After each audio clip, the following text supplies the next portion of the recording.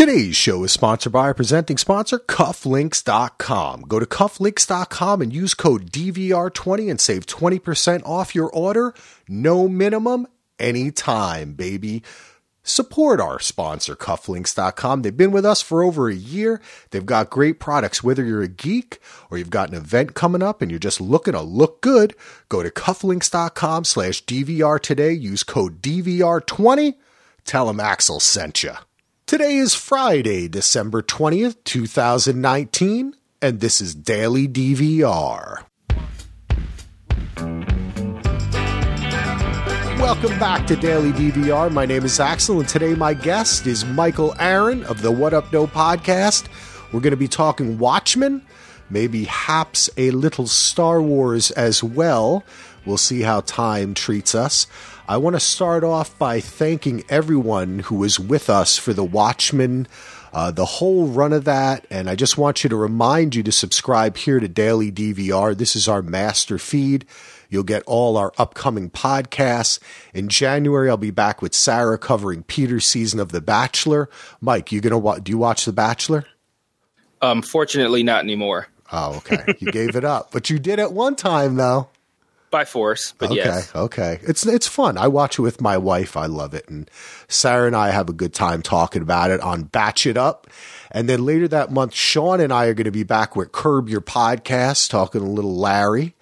And then in February, it just was announced the other day that Better Call Saul is coming back February 23rd, I think. And I'm going to be covering that with a as yet unnamed co-host. It's not a guest, it's a co-host. I'm really excited about that, but I just want to kind of finalize things before we make our grand announcement. But in between that, on Daily DVR, I do lots of other pods, just basically picking up on news, having a lot of guests, talking about TV and film. And I release those every Monday, Wednesday, and Friday on the Daily DVR feed. So if you are a Watchmen fan and you've been enjoying it, hop over, subscribe to Daily DVR, and you'll get everything that we do.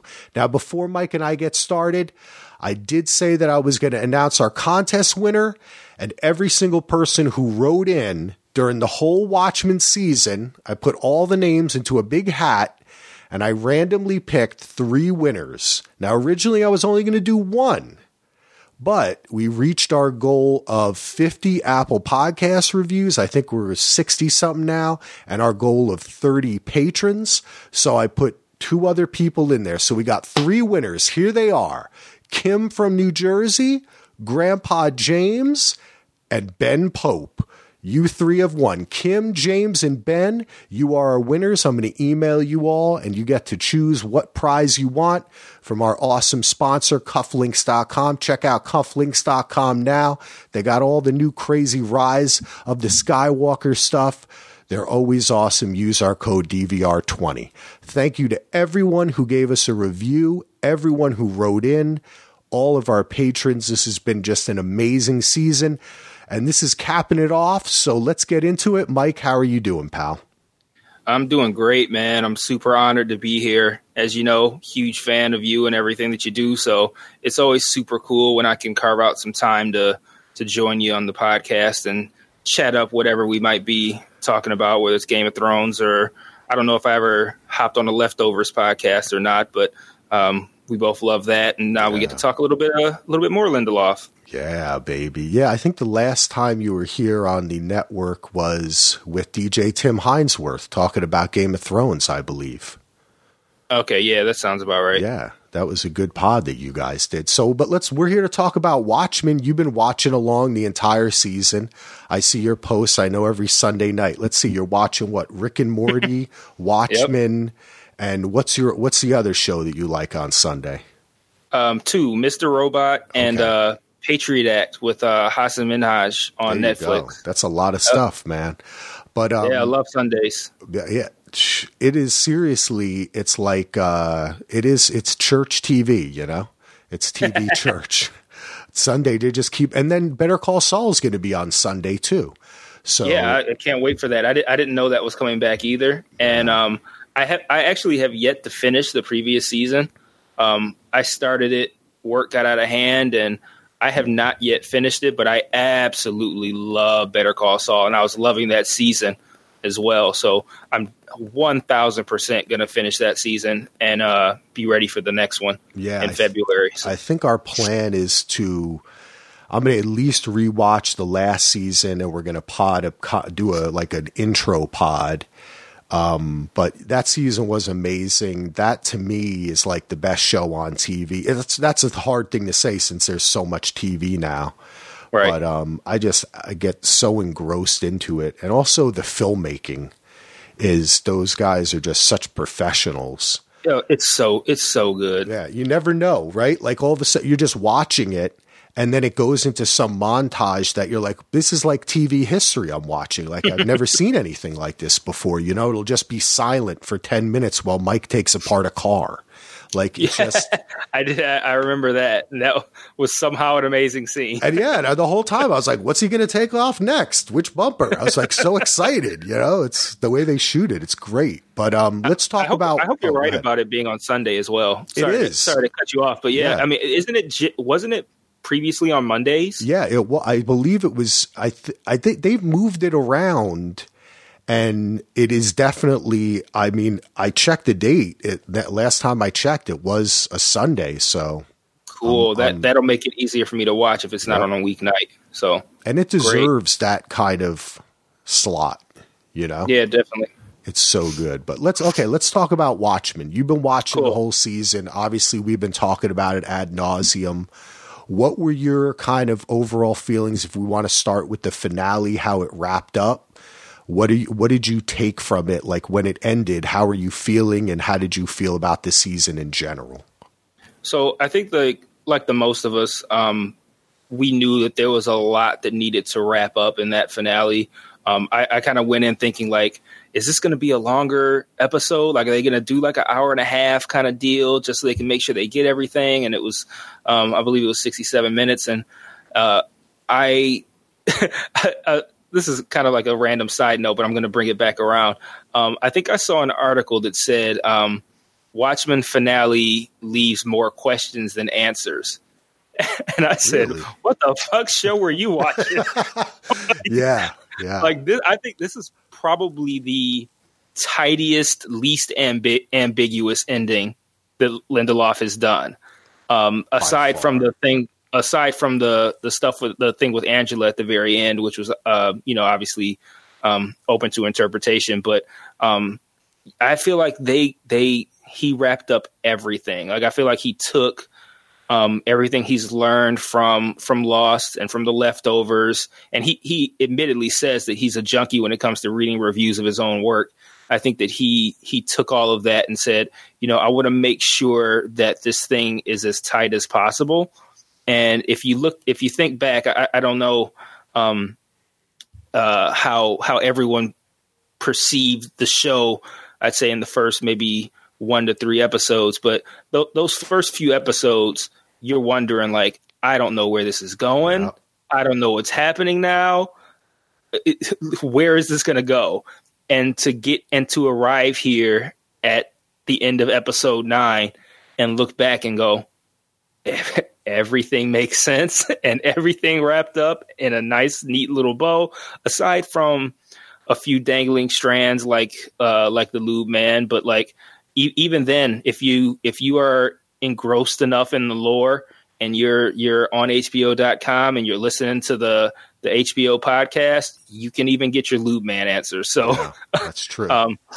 Everything wrapped up really nicely. I was incredibly pleased with this show. I like that state of confusion where you're confused, but you're content in knowing that the confusion will be solved at some point. And I never felt like he was going to leave me hanging at any point. That's good to hear, man. That's really good. Yeah. What was your background on Watchmen coming in? Had you read the comic? What was your involvement in it? So I had read the comic. I read the comic sometime after the movie. So I saw the movie when it first came out. I think this was...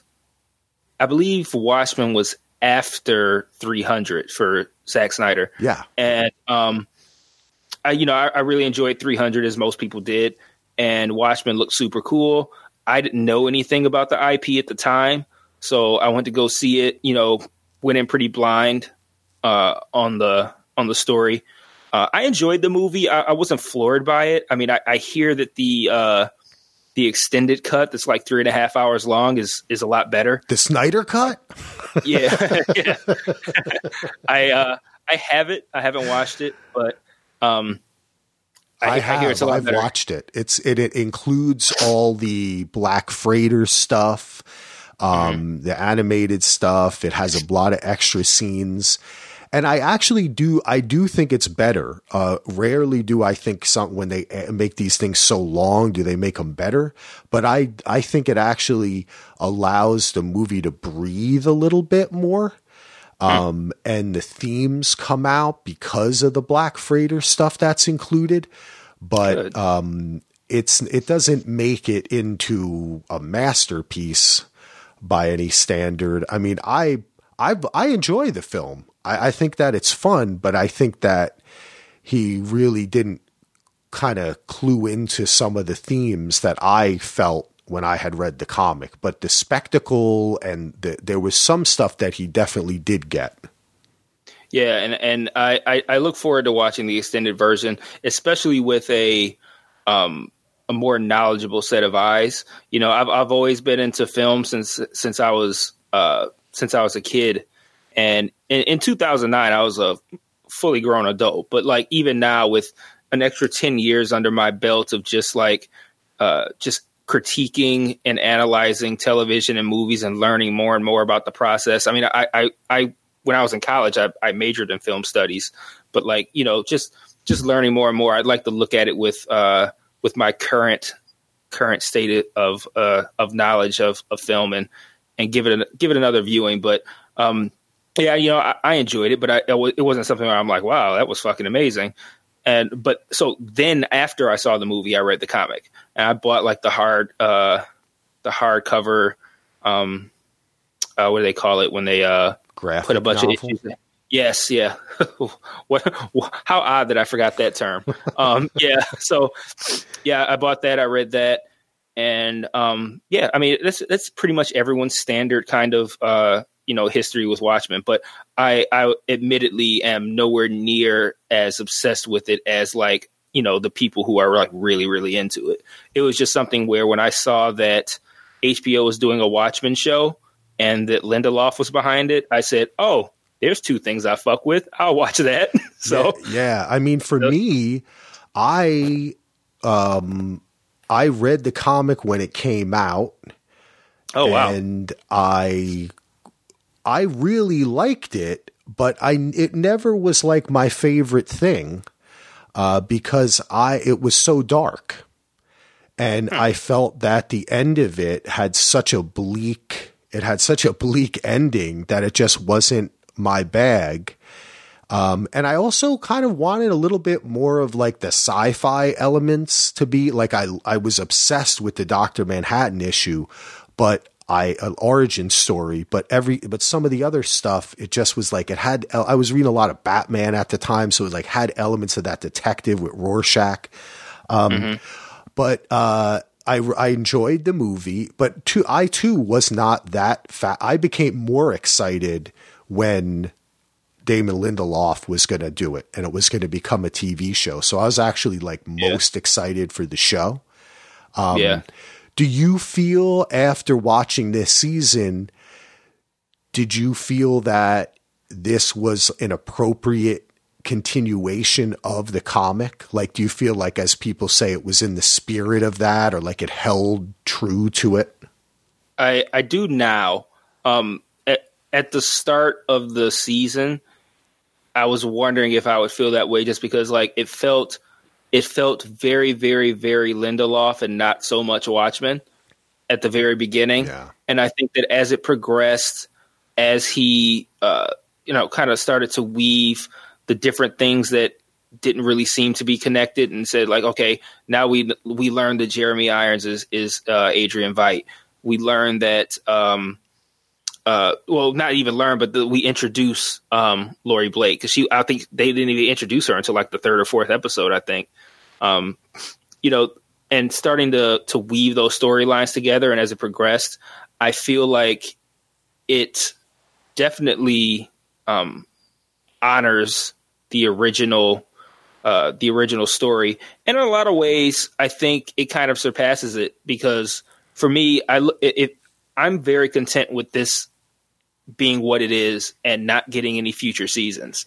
Like, I like the idea of leaving this story where it is, letting this be, the second edition of the Watchmen saga, and just leaving it at that. And I think it works. I think it did a lot of things that are a lot more relatable today. So yeah, that there was a lot of stuff in that show that really resonated with me. And I think it was definitely an honorable homage to the original product. I have come to agree that, but no, there's no but. Oh, okay. I've come to agree. I'm kind of hoping that Damon does something different. And if they do another season, if it's anthology style or whatever, then this season just remains what it is, And I'm kind of like that with a lot of it's like if it's like a True Detective type thing, or even if they just start again, I would be cool with that. I would watch it. We'll have to decide if we podcast on it based on who the showrunner is, but I think we'd probably end up doing it. HBO is awesome. But I do kind of like this as a contained thing, especially when every goddamn thing in this world is IP driven, sequel, prequel, spin-off, reimagining, remake. I just get tired of it. And I know that in essence, all stories are the retelling of like whatever 6 or 7 different stories, but at least you'd give it a person a different name or put it somewhere different. Like, they just keep on remaking everything. And like, I can't get excited. Like, even these Ghostbusters or even like Star Wars, like I don't know, I just feel like when something shines through, like The Mandalorian, and is just itself, I'm just like, cool. Some creative person got a chance to just go buck wild, do what they want to do. And they loved what they were doing. And really, Damon said in interviews that they basically put every idea they had into this season. They didn't hold back, because if you look at it, every episode was so dense, they could have definitely spread out this story into 2 seasons. Oh, yeah. Yeah, for sure. Right? Like, without a doubt. They could have elongated the Veidt stuff and so many different, so I'm kind of happy with it being what it is. But let's get into some feedback, and this will also give you an opportunity to expound more, and we'll get into this whole season, really. Let's start out with Andy. Love the finale. I hope there is no second season. I guess I put this first for a reason. But if there is, I will watch. They left plenty of ways to go. I kind of want to know more about the elephant. Don't we all? What'd you think about the elephant? Does that plague you, or are you happy with it? It was just kind of cool and weird. I'm indifferent. In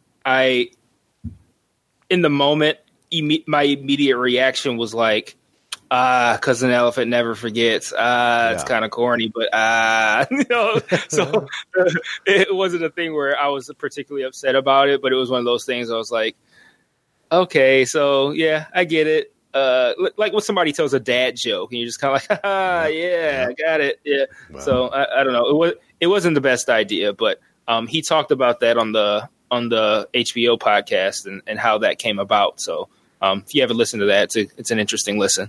There you go. That's cool. I have not had a chance to listen to that yet. Oh yeah, it's a really good episode. All right. Awesome. I look forward to it. Andy continues. I think the most interesting thing would be if we see the fallout for a season 2, see the fallout of Redford being arrested and what happens when the public finds out about the squid hoax. Maybe the Watchmen will need to return.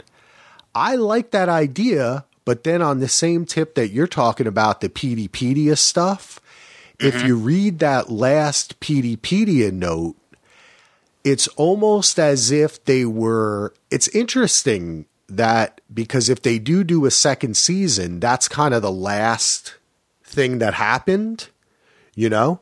And in it, they kind of steer away from that stuff. They kind of say that Lori is being debriefed, and that the ideas that Petey had, or the hoax, like they kind of mention that as though they're trying to like put all that aside and maybe even let Veidt go. So if that did happen, that would be a cool second season.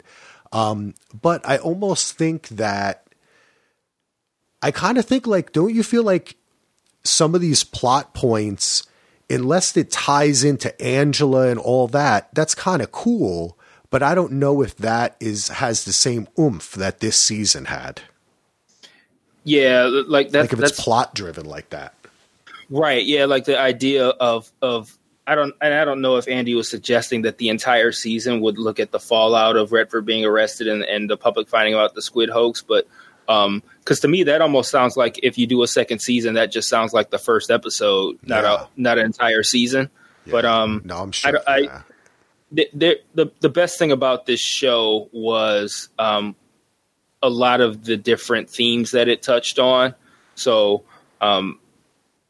there's only you can only go so deep with those two particular things. I think that can make for a great stepping point. Like I said, like a first episode and then building from there.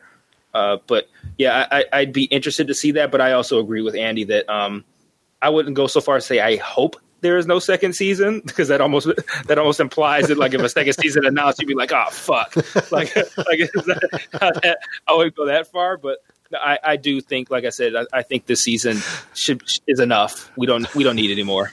Andy will be burning up all the boards like that motherfucker Damon. I only wanted one season. Right. But no, I think, but you're right. And Andy, this would be, now I start to think about it, kind of roll it around in my head.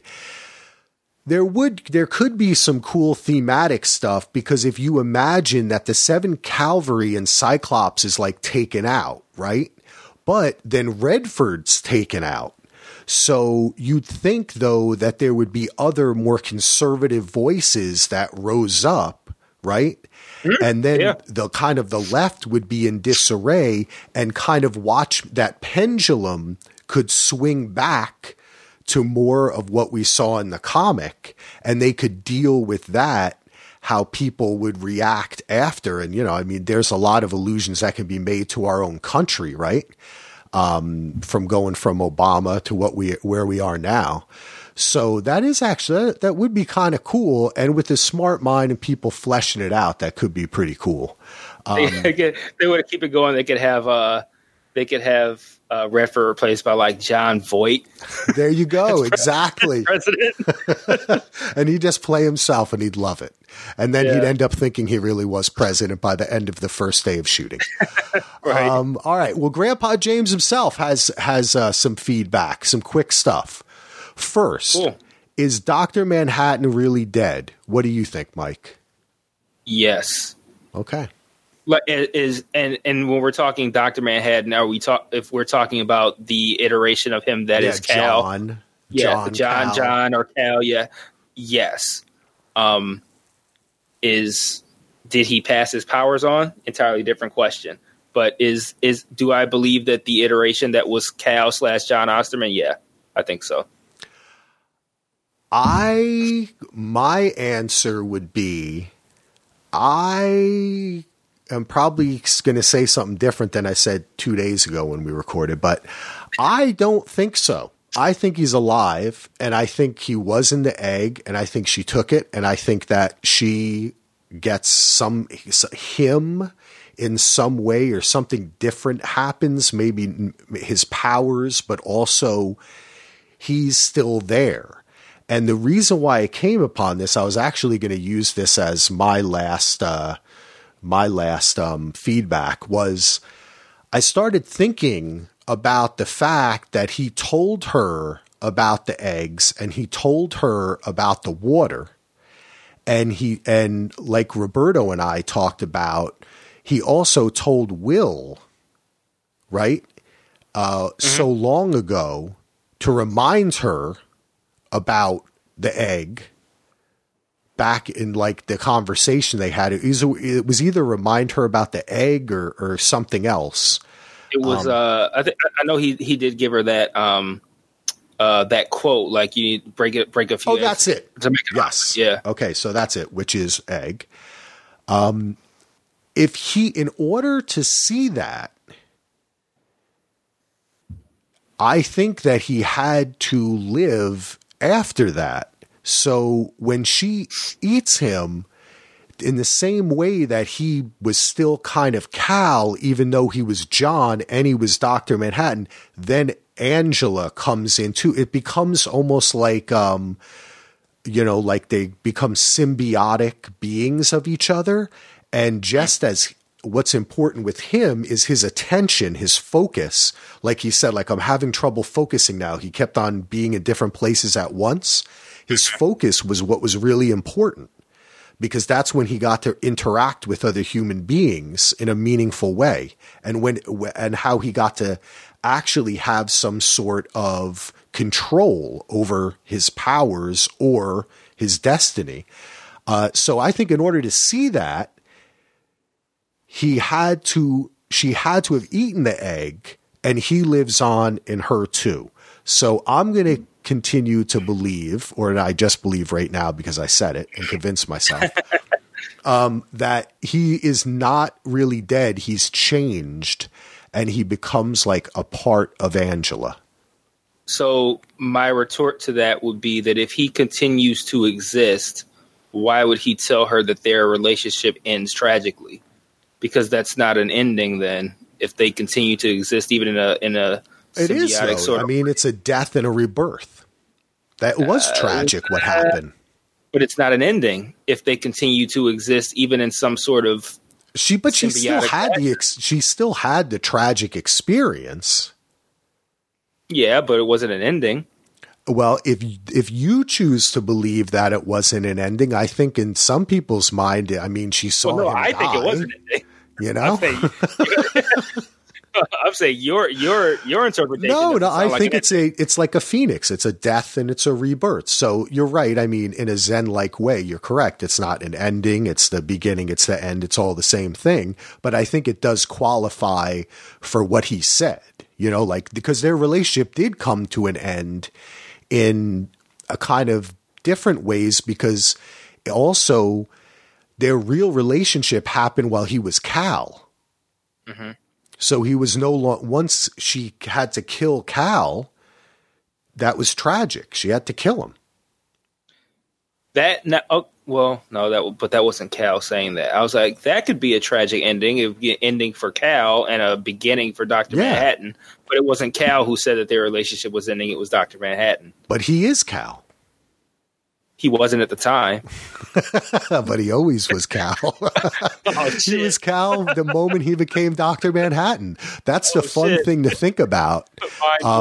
When you think about like the whole, if we hold this as canon, the whole Watchmen comic, he always knew he was going to be Cal. He always knew who Hooded Justice was. He always knew all of this. You know, he just chose not to act on it. Can I just say that I totally go nuts for that kind of shit? I know, it's great. The time paradoxes and all that kind. Like, man, that is so my cup of tea. That would be a second season for me. Would be something that like just as totally exists in that realm, but then you get a little crazy and it becomes like Legion, which I don't know if you continued with that show. I kind of trailed off in the second season. I know it's great. I'll probably go back to it, but I know it got kind of bonkers.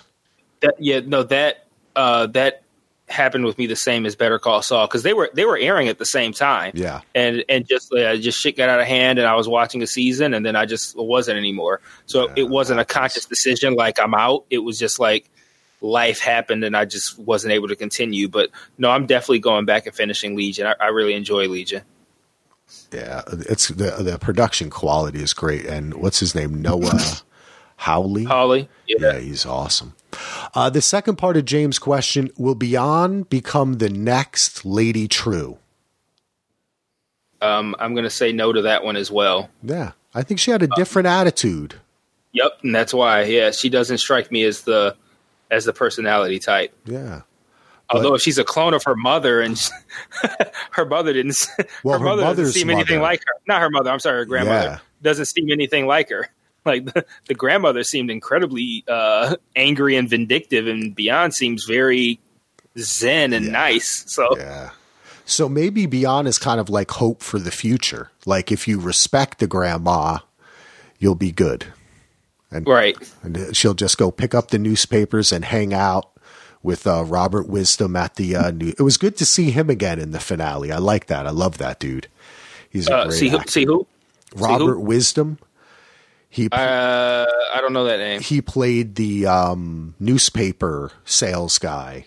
Oh, okay, yeah. No, I definitely know the face. Yeah. Okay, yeah. From The Wire, and of course, Ballers, baby. Ballers. He's consistently around. He's awesome. All right, we got some feedback from John. Just want to thank everyone for their thoughts and insights they brought to the podcast. I can't wait to find out what Damon will do next. Since we haven't heard anything yet, it seems we'll have to be waiting a couple years. I think that, you know what, John? I do think that this is going to be the type of thing where we might not hear anything for 5-6 months, or, they do it with True Detective is most famously, but I mean, even like Westworld is going to take like almost a 2-year break. It's like 18 months or something. So, I mean, I think it's going to be a while, but as we've already talked about, I'm kind of happy with whatever, if Damon wants to do it, he does it. If he doesn't, he doesn't. But I kind of like this season as it is. I think we both agree on that. But thanks for writing in, John. You're the man. And John and I are going to do a podcast on Monday for A Christmas Story. And I'm going to release that on Christmas, baby, right here on Daily DVR. Sweet. I think what was the turn time between Leftovers and this? I feel like it feels like it hasn't been that long since the Leftovers. It was like 2 ended. years. In 2 years, really? Yeah. Oh wow. Okay. Since it finished airing, and then that means that they finished. But he would have finished shooting longer. Yeah. But then again, this too. So I think he probably had about a year or so off. I don't know what else he did during that time. I don't know if he wrote that movie, The Hunt, with Nick Hughes. And I think that I have a feeling that Damon and Nick Hughes might create. I'd like him to do something original. I think he has such a great mind. I'd like to see something wholly original. But I guess we'll have to see. I think you could argue that because isn't The Leftovers wasn't only the first season based on a book? So if you look at it, and seasons 2 and 3 are totally vastly superior to season 1. So yeah, that is true. That's why I'd like to just see. I don't know. I just think he'd come up with something nuts. Kevin writes in, this is great. I have a different take on the ending. Everyone I have heard speak about it assumes Angela's actions are about power. I do not see it that way. Angela loved her husband with all of her heart and was given the chance to connect with Cal one last time and took it. Not one of us would refuse that opportunity ever. That's awesome. Kevin kind of got me thinking. That's why I feel not even just in theme that she took it so quick because it was him. Like she wanted him back. Mm-hmm. There's a beauty in that. I don't think that's a controversial take at all. I know my interpretation wasn't necessarily about power or even trying to gain Dr. Manhattan's powers. I think it was just kind of like, I agree with Kevin. I think it was about that. I think that's a pretty solid take. Yeah, because I mean, gosh, you think about it, she had to see him die twice. Like first she kills Cal, and then she watches John Cal Manhattan get sucked up, It's really like, that's just like, that was pretty tragic. Yeah. All right. we have Aaron. That was beautiful, Kevin, and I like that. Have Aaron writing in, and this is not Aaron, the co-host. This is a different Aaron.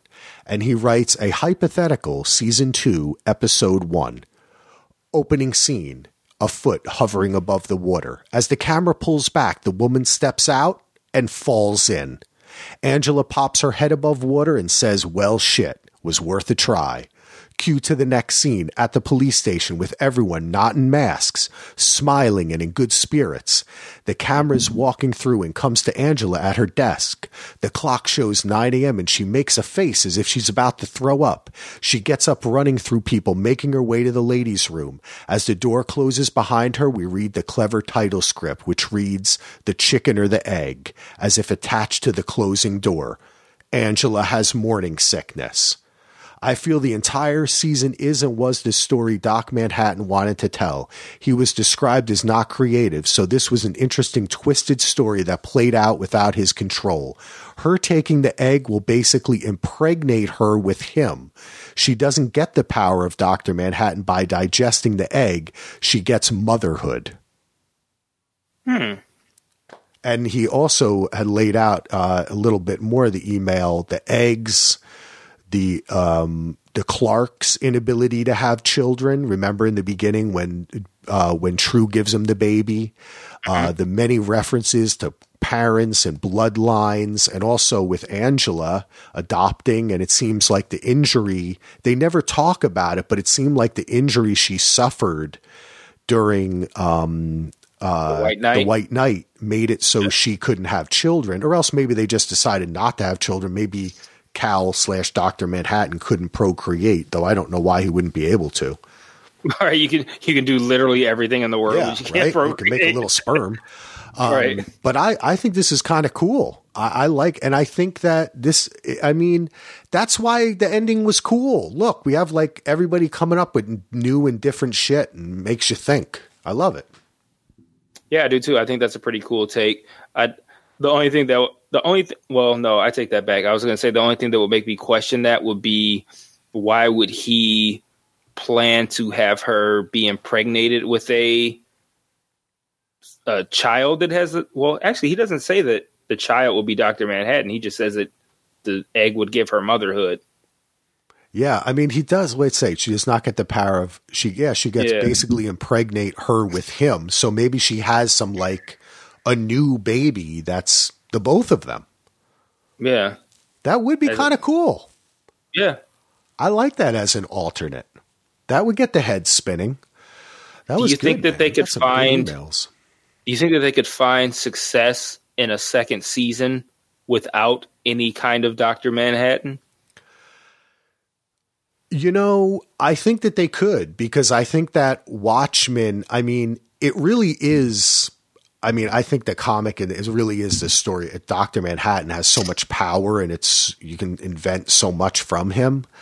It's such fertile ground. But I mean, a story about Dan, who we didn't even see the whole season. Night Owl, a story, you know, if we picked up on Laurie I mean, I really think you get creative people in a room, they could come up with something cool. It doesn't have to involve Dr. Manhattan. Yeah. And maybe a Watchmen without Dr. Manhattan poses even more realistic questions, you know? Yeah, that's a good point. Might be kind of cool. Take a little break to tell you again to go to our presenting sponsor, Cufflinks.com. Cufflinks.com has everything you need. The holiday season is upon us. But when the holidays pass, Cufflinks will still be there. Birthdays, events, anniversaries. Look good when you step out in the morning. Go to cufflinks.com/DVR today. Use code DVR20 and save 20% off your order. All the time, no minimum. Go to cufflinks.com now, baby. One of the best parts about podcasting is getting to know the listeners and making new friends. And one of those friends is Andy. You may have heard me mention him before on one of our many podcasts. And Andy and his wife, Claire, are looking to adopt. So if you or anybody you know is considering adoption for their baby, please consider the loving family of Andrew and Claire. They're a home study approved adoptive family of 3 living on a farm in southern Minnesota with a dog Barney and 2 turtles. They're able to adopt from anywhere in the United States and would love to answer any questions you may have. To learn more about them, check out their Facebook page at Andrew and Claire Adopt or on Instagram at Andrew_and_Claire_Adopt. You can also email them at andrewandclaireadopt@gmail.com.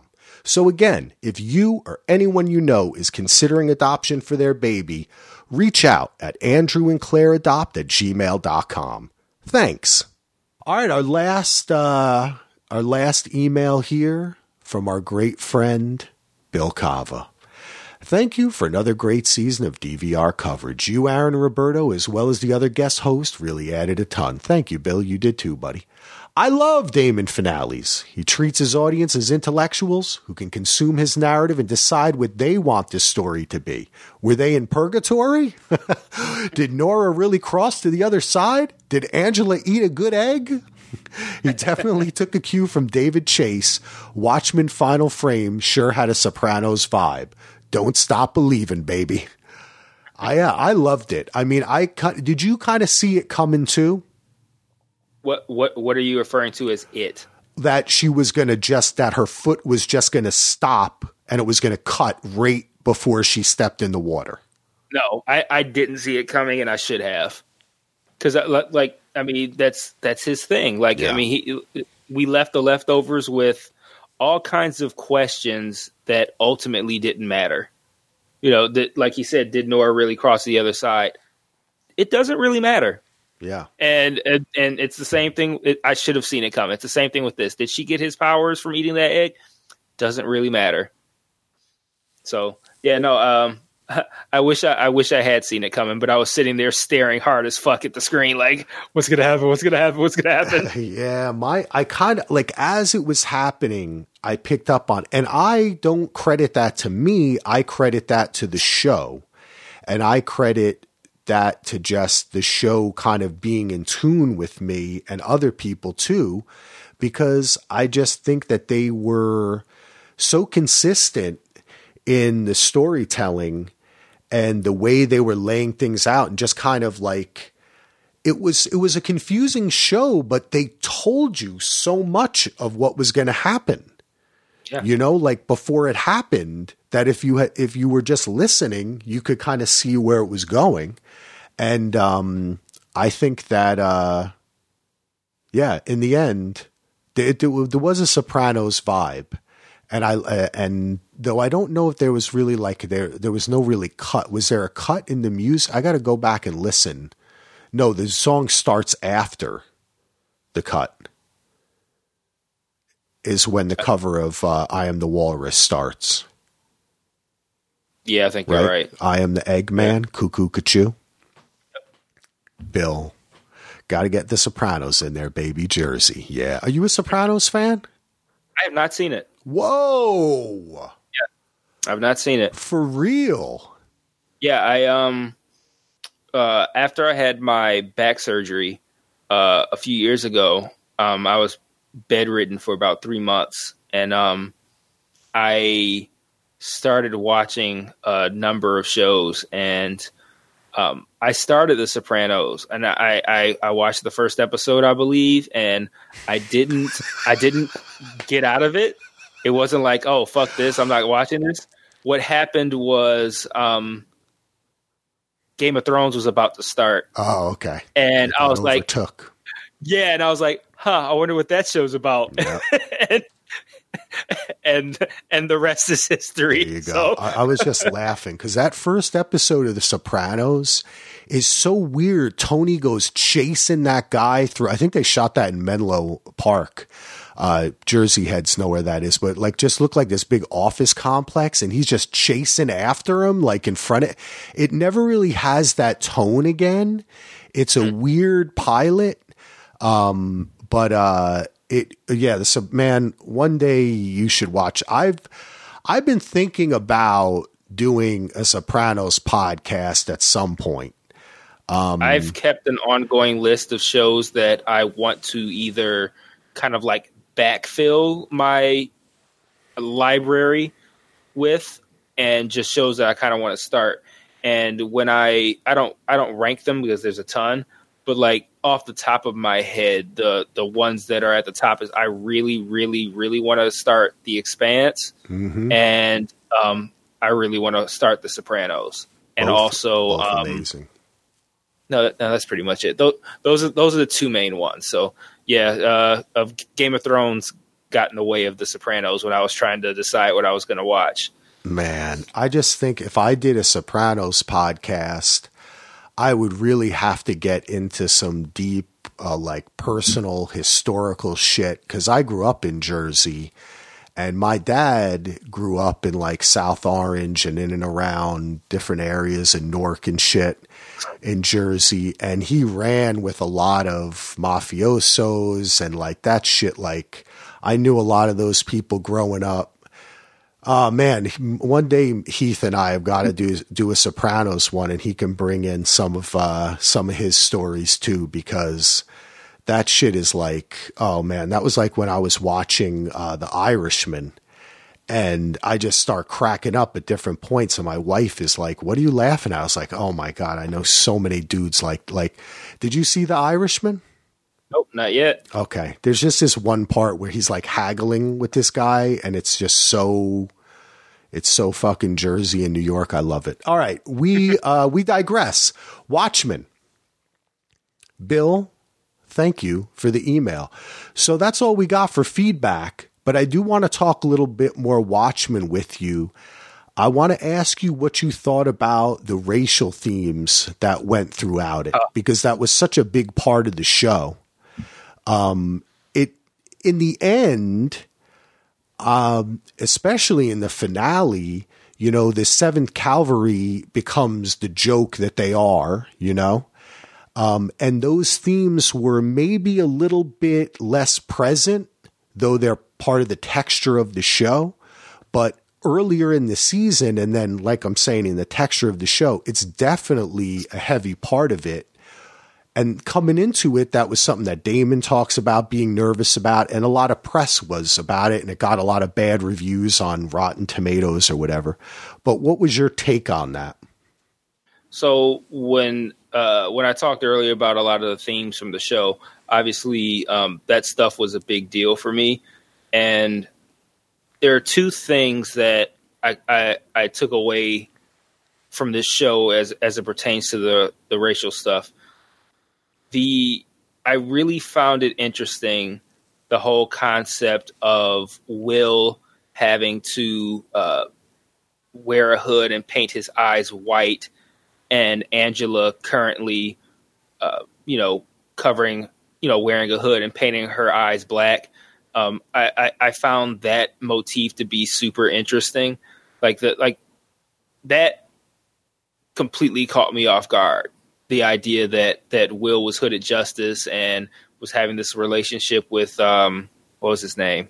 I have not been able to remember Metropolis. His name. Yes, I have not been able to remember his name this entire season. It's so ridiculous. It really is. I love it. But yeah, I thought that I absolutely love that aspect of it. The idea that like you want to be a superhero, but you can't be a superhero and be black. I thought that was really, really interesting. And then the other piece that it's not so much something from the show, but the other piece that was a really big takeaway for me is like right now, as a black man in the United States, it's allies feel hard to come by. And to watch something like that and to listen to a lot of the stuff that Lindelof was saying on the podcast, it was just refreshing to have an ally and someone who is pretty keenly aware, even if it's via people who are in his camp who are saying, hey, maybe you should say it this way, or maybe you should say it that way. Or, even being aware enough to know that you need people like that in your camp because you want to make this statement and you want to make it in a way that resonates with this community. Like the fact, just another white ally means a lot to me, I guess would be the best way to put it. And that was never something that I looked at Damon Lindelof as someone who might be that, or like it was something that never came up to me in any of his previous shows.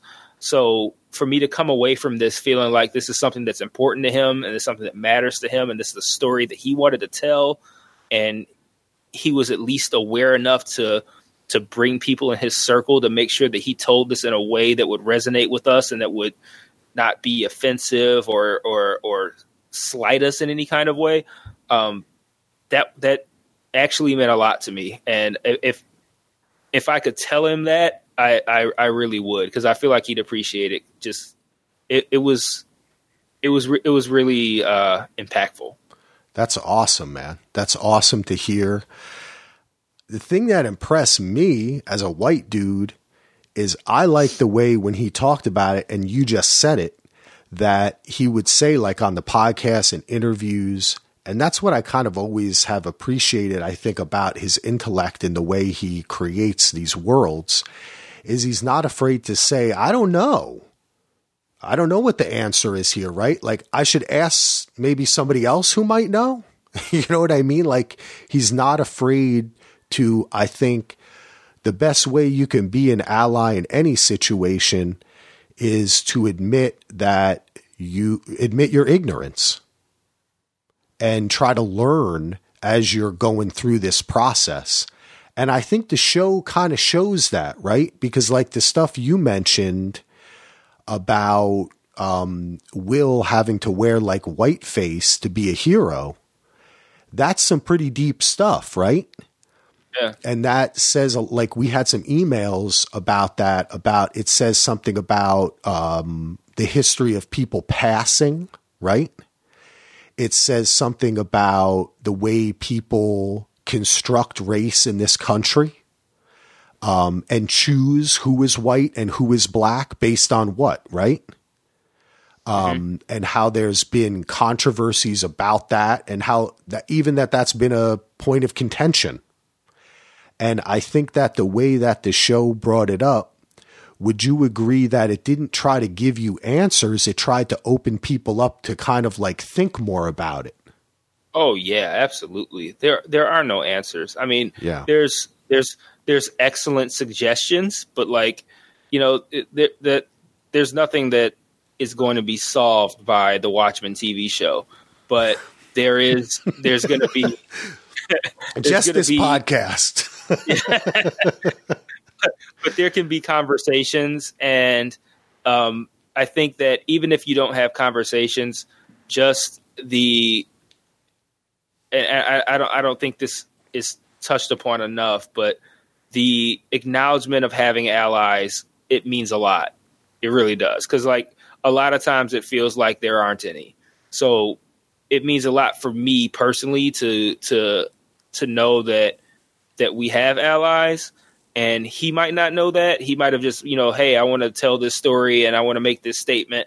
But I feel like he more than likely underestimated the impact of portraying himself as the showrunner and as somebody who wanted to make something like this that was relatable and acceptable to the Black community. Like, I feel like he didn't really see himself as an ally, at least not intentionally. But that was what I took from it. And yeah, that means a lot to me. And I thought he either handled everything well, or he, at the very least, incorporated the correct people to help him handle it well. Yeah, that's awesome. That's great, man. That is, do you have anything else you want to talk about Watchmen? You want to get a little Star Wars in before we go, or what do you want to do? Yeah, man. Let's talk a little Mandalorian and Star Wars before we wrap up. All right. Well, that was a great way. That's going to be probably the last time we talk about Watchmen for a while. It's been awesome, but we're going to talk about a little bit about Star Wars. Before we talk about Mandalorian or anything like that, we got to settle a beef here. Okay. Because we've been going at it on the old Facebookie.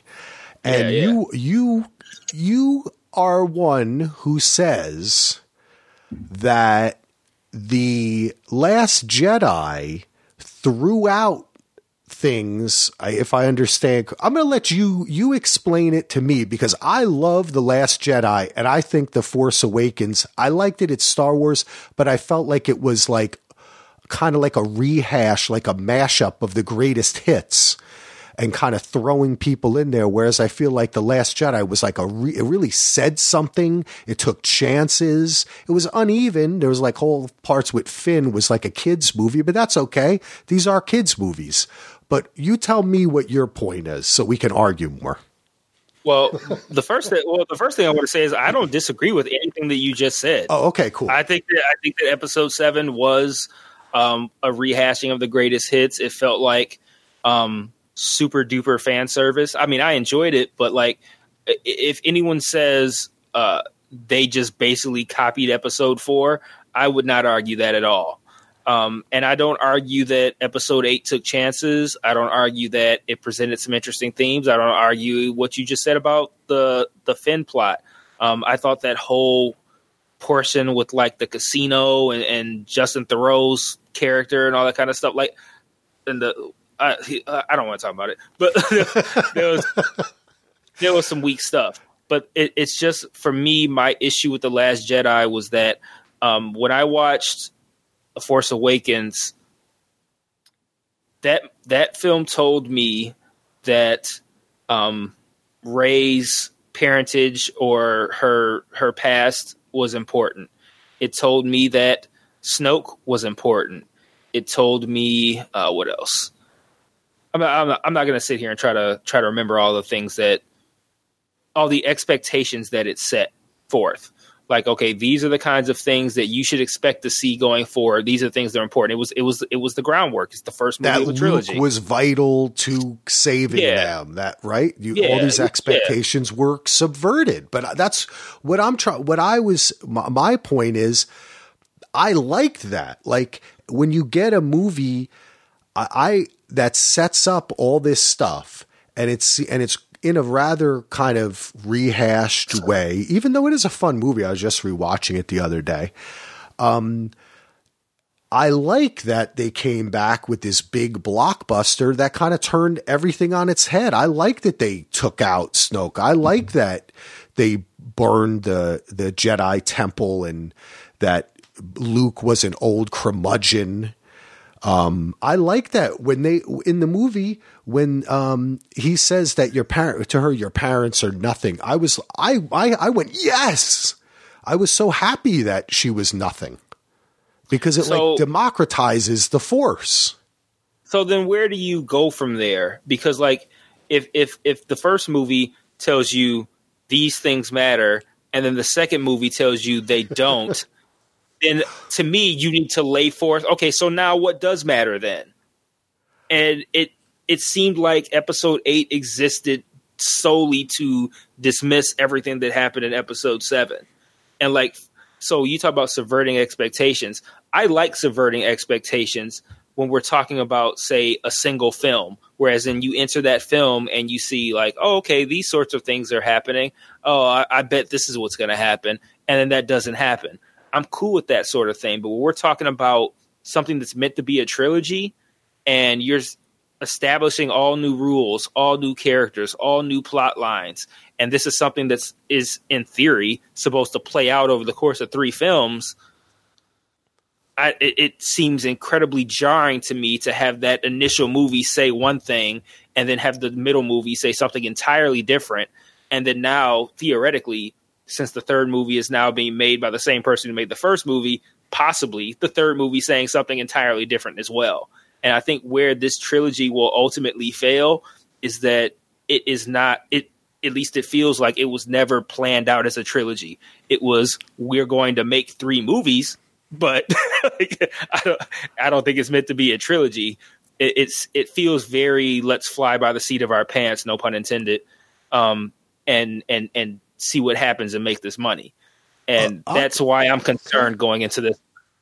I think, you know what? I think I see your point now, and I don't disagree. I guess what I saw as a course correction, you are, I think, quite legitimately seeing it as the same thing, but then saying, doesn't that kind of make it uneven, and it's not. I understand your point. It's not they had this planned out and we can kind of see the arc of it. It was those two movies are vastly different.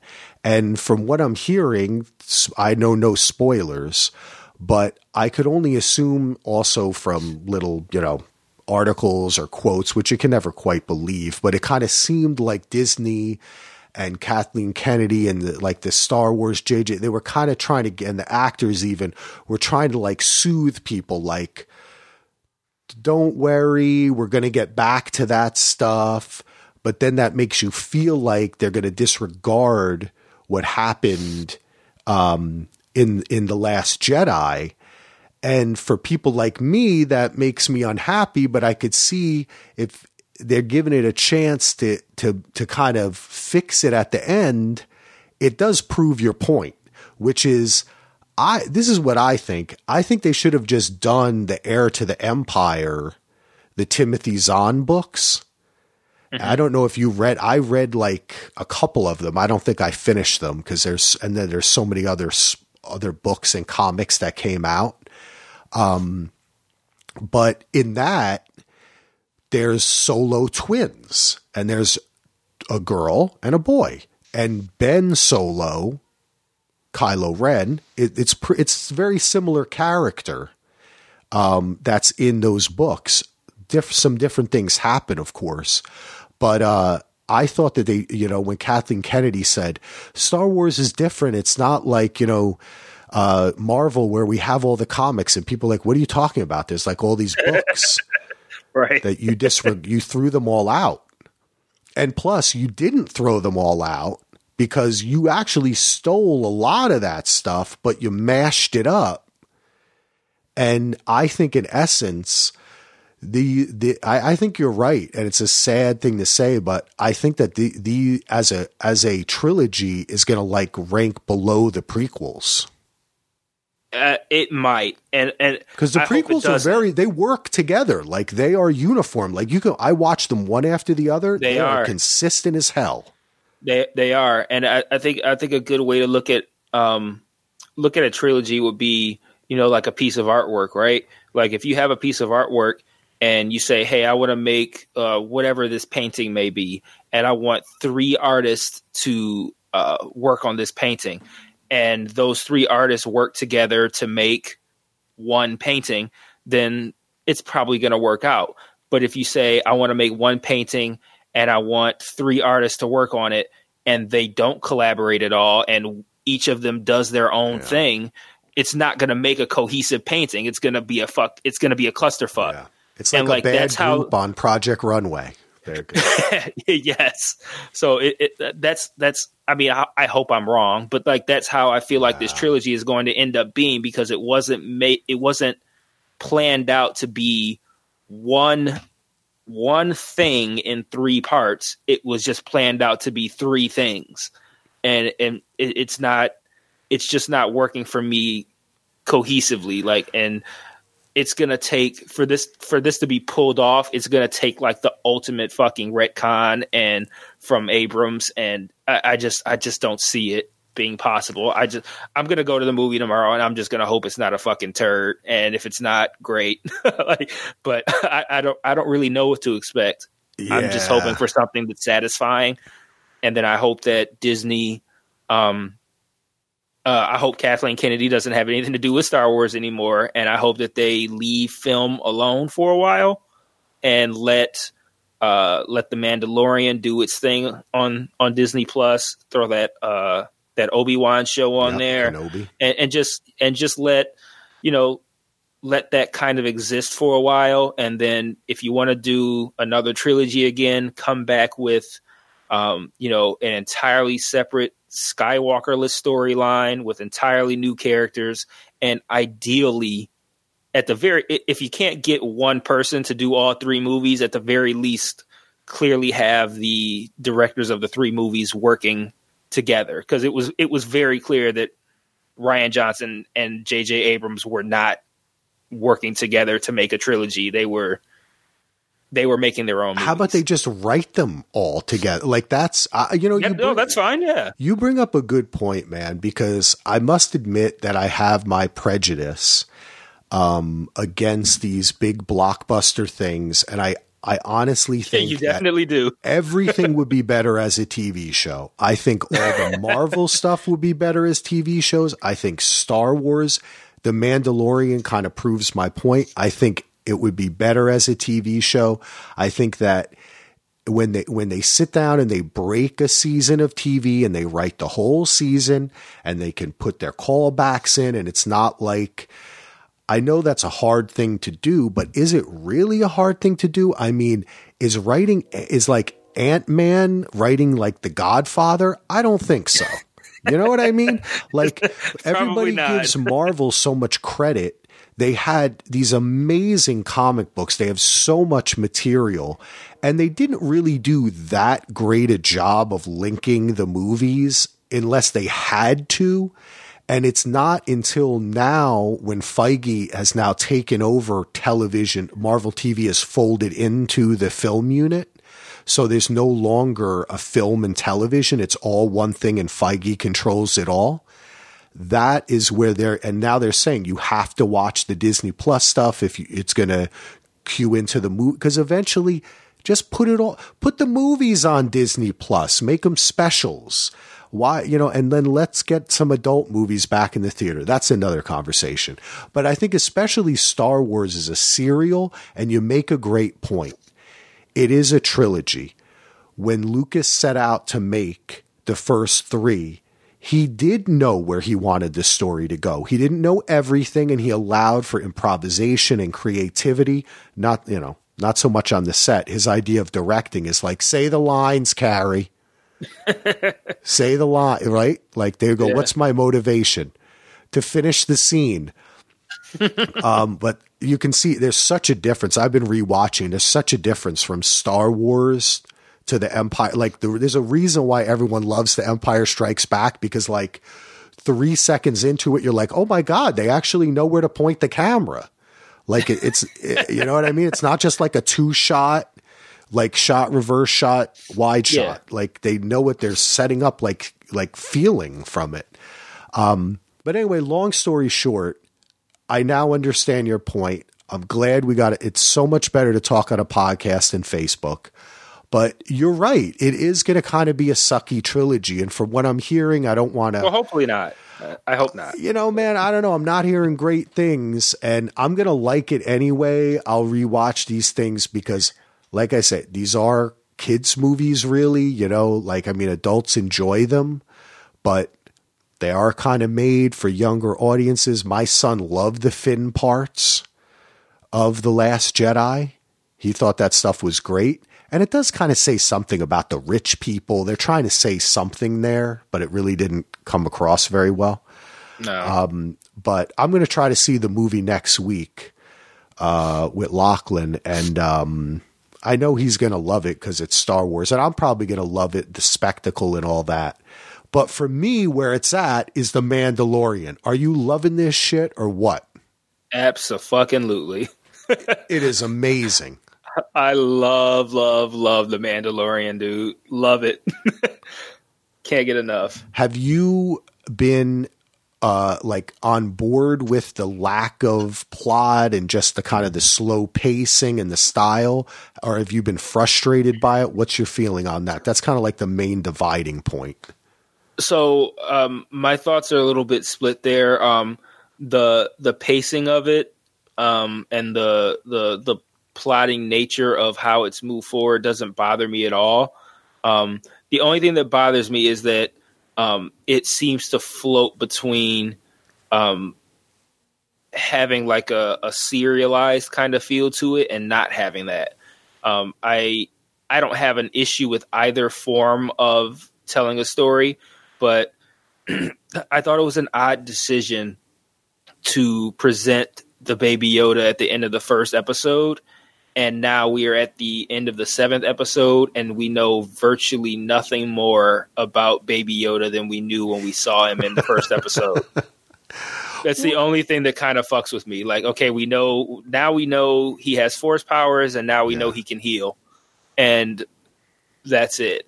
And and then you bring in fucking Giancarlo Esposito and shit. Like, man, they're bringing out the big dogs, and he comes in and he's like, yeah, this kid means more than you could ever. And I'm like, oh, when are you going to fucking tell me about this kid? And now I got to wait, until next Friday to find out. But that's the only thing that's irked me. And it irks me in the best way, though. It doesn't irk me like in the sense of like, oh, they're fucking this up. It irks me like, I just want to know more. I want to see it now. Like, why do I have to wait? It's so intriguing because, so much of Star Wars has been like have been all these comics and books and extended universe and video games, and Lucas would like curate this and this is canon and now this is not, blah, blah. But they've never told you where Yoda comes from, right? We've only ever seen Yodel, right? That female Yoda who pops up for like a second in the prequel. That's all we've seen. So that mystery, they've been able to contain it. And you're right. It's like a little frustrating, but it's that good frustration. I've just been I was just on a Mandalorian podcast last night, and next week I'm going to do one for the finale. And, it's just been such an awesome season, though I can't say that I think that we chose wrong not to podcast it, because I think in order to do a podcast on it, we would have had to have one person who knew all that Star Wars shit. Mm-hmm. And I don't know all of it. Like, I love Star Wars, but I don't remember like, oh, that was a toy, or that was this, or that's a call. I don't remember all that stuff. Yeah, no, me neither. I don't really need to either. I love it anyway. Yeah, and I think that like it's absolutely amazing to look at. Like, it's weird when I look back on the season so far, and I think about a lot of the things that I've enjoyed about it.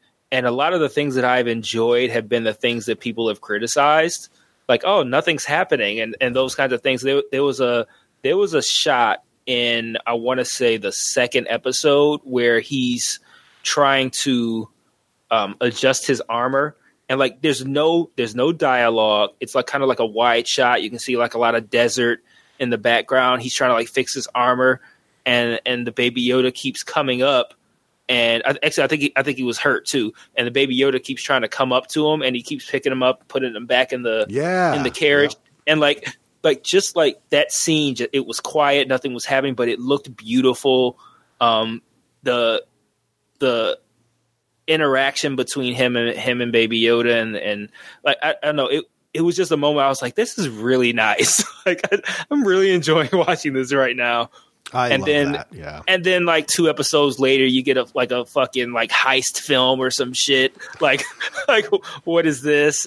And then you got fucking Bill Burr showing up. And there's all kinds of like really cool shit in that show. Like you get moments that are a little bit more subdued, where you can take in the visuals and just kind of enjoy what's happening. And then and then in the last episode, you get a fucking Game of Thrones moment.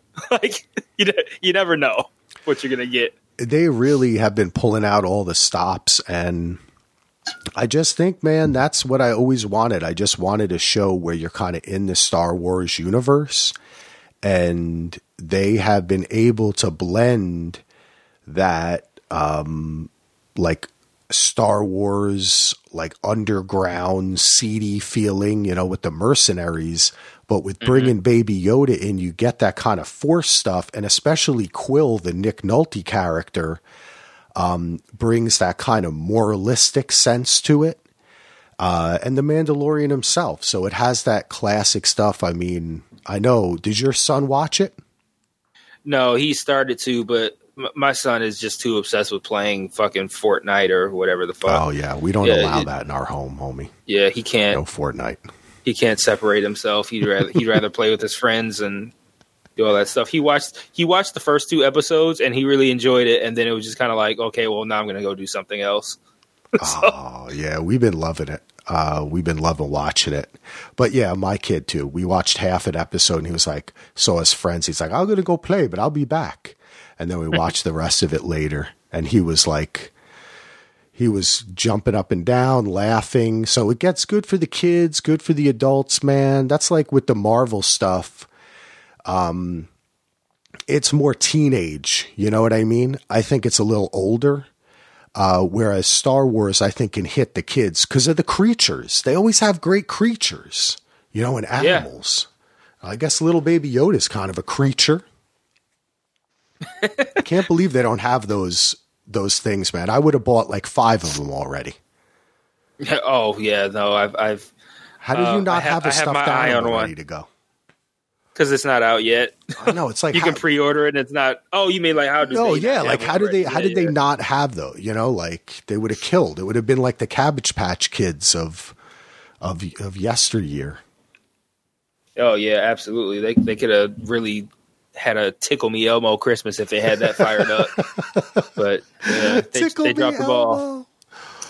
Oh man. All right, man. Well, listen, this has been fantastic, Mike. Thank you so much for coming on. You have persuaded me, and I understand your point about Star Wars better, and I appreciated your perspective on Watchmen. Please tell everybody where they can hear you, find your podcast, and all that good stuff. All right. Well, you can find my podcast, What Up Though Podcast. That's spelled WUDUPDOE. What Up Though? It's common Detroit vernacular. You can find What Up Though Podcast on every single podcast thing that you can listen to podcasts on. Apple, Spotify, Stitcher, whatever you listen to, it's there. Yeah, it's there. Whatever you listen to. I have my co-host Otis. And we just hop on the microphone every week and just talk shit about whatever's going on. We've been doing it for about 5-6 years. We just recorded episode, I think it was 214 last night. So yeah, lots of content there if you want to dig in. Fair warning, the early shit is pretty bad, but we didn't even realize that we weren't using our actual mics until like 50 episodes in. We were fucking using like the laptop mics unknowingly, but yeah, we got it down now. It sounds good. So if you want to listen to a couple of guys from Detroit talk about I don't know, whatever's going on in the world, politics, black guys getting killed by the police, or crazy shit like getting your ass ate, it's all there. So enjoy. Yeah, and your podcast was the inspiration for Another Week with DJ and Reddy. Oh yeah, and we actually me and DJ were talking I think 2 nights ago, and yeah, I'm gonna hop on Another Week on awesome. January 23rd. Cool, that's great. All right, well, we look forward to that, and everybody go out and subscribe, and of course I'll put those links in the show notes. And hopefully we'll be hearing from you again soon, man. Enjoy the movie tomorrow. Have fun. Yeah, hope it's good. Yeah, I'm gonna watch next week. You know what? In the end, I think the spectacle it'll be fun. We'll all enjoy it. Have a happy New Year. Probably. Hopefully. Yeah. Or we'll just bitch and complain about it on a podcast. That's what we're here for. So thanks everyone for listening. Remember, this is going to go on both the Watchmen and Daily DVR feeds, as of all the podcasts have been. But if you have just been coming to us on the Watchmen feed, go over and subscribe to Daily DVR. We're going to be back. You'll get Mindhunter, Bachelor, pods like this, pods where Heath and I are talking about stuff. We're going to have to get out. We got a lot of stuff to talk about. We need to cover The Irishman. I want to talk to somebody about this Tenet, Christopher Nolan trailer that came out. That looks awesome. Oh, I gotta watch that. Yeah, I saw it. Ballers, I gotta baby. watch that. Ballers love, man. In the end, everyone was on Ballers, baby, including The Rock. How did The Rock have a show on HBO for 5 seasons that was terrible? Because he's The Rock. Ballers, baby. It made no sense. I loved it, though. I watched it all. DJ Tim Hines loves Ballers, just like Elizabeth Warren. All right, I'm starting to ramble. I'm going to go now. Peace out, everybody. Those Saturdays, those were the days we were in full color. We bought some lives, made everything fine.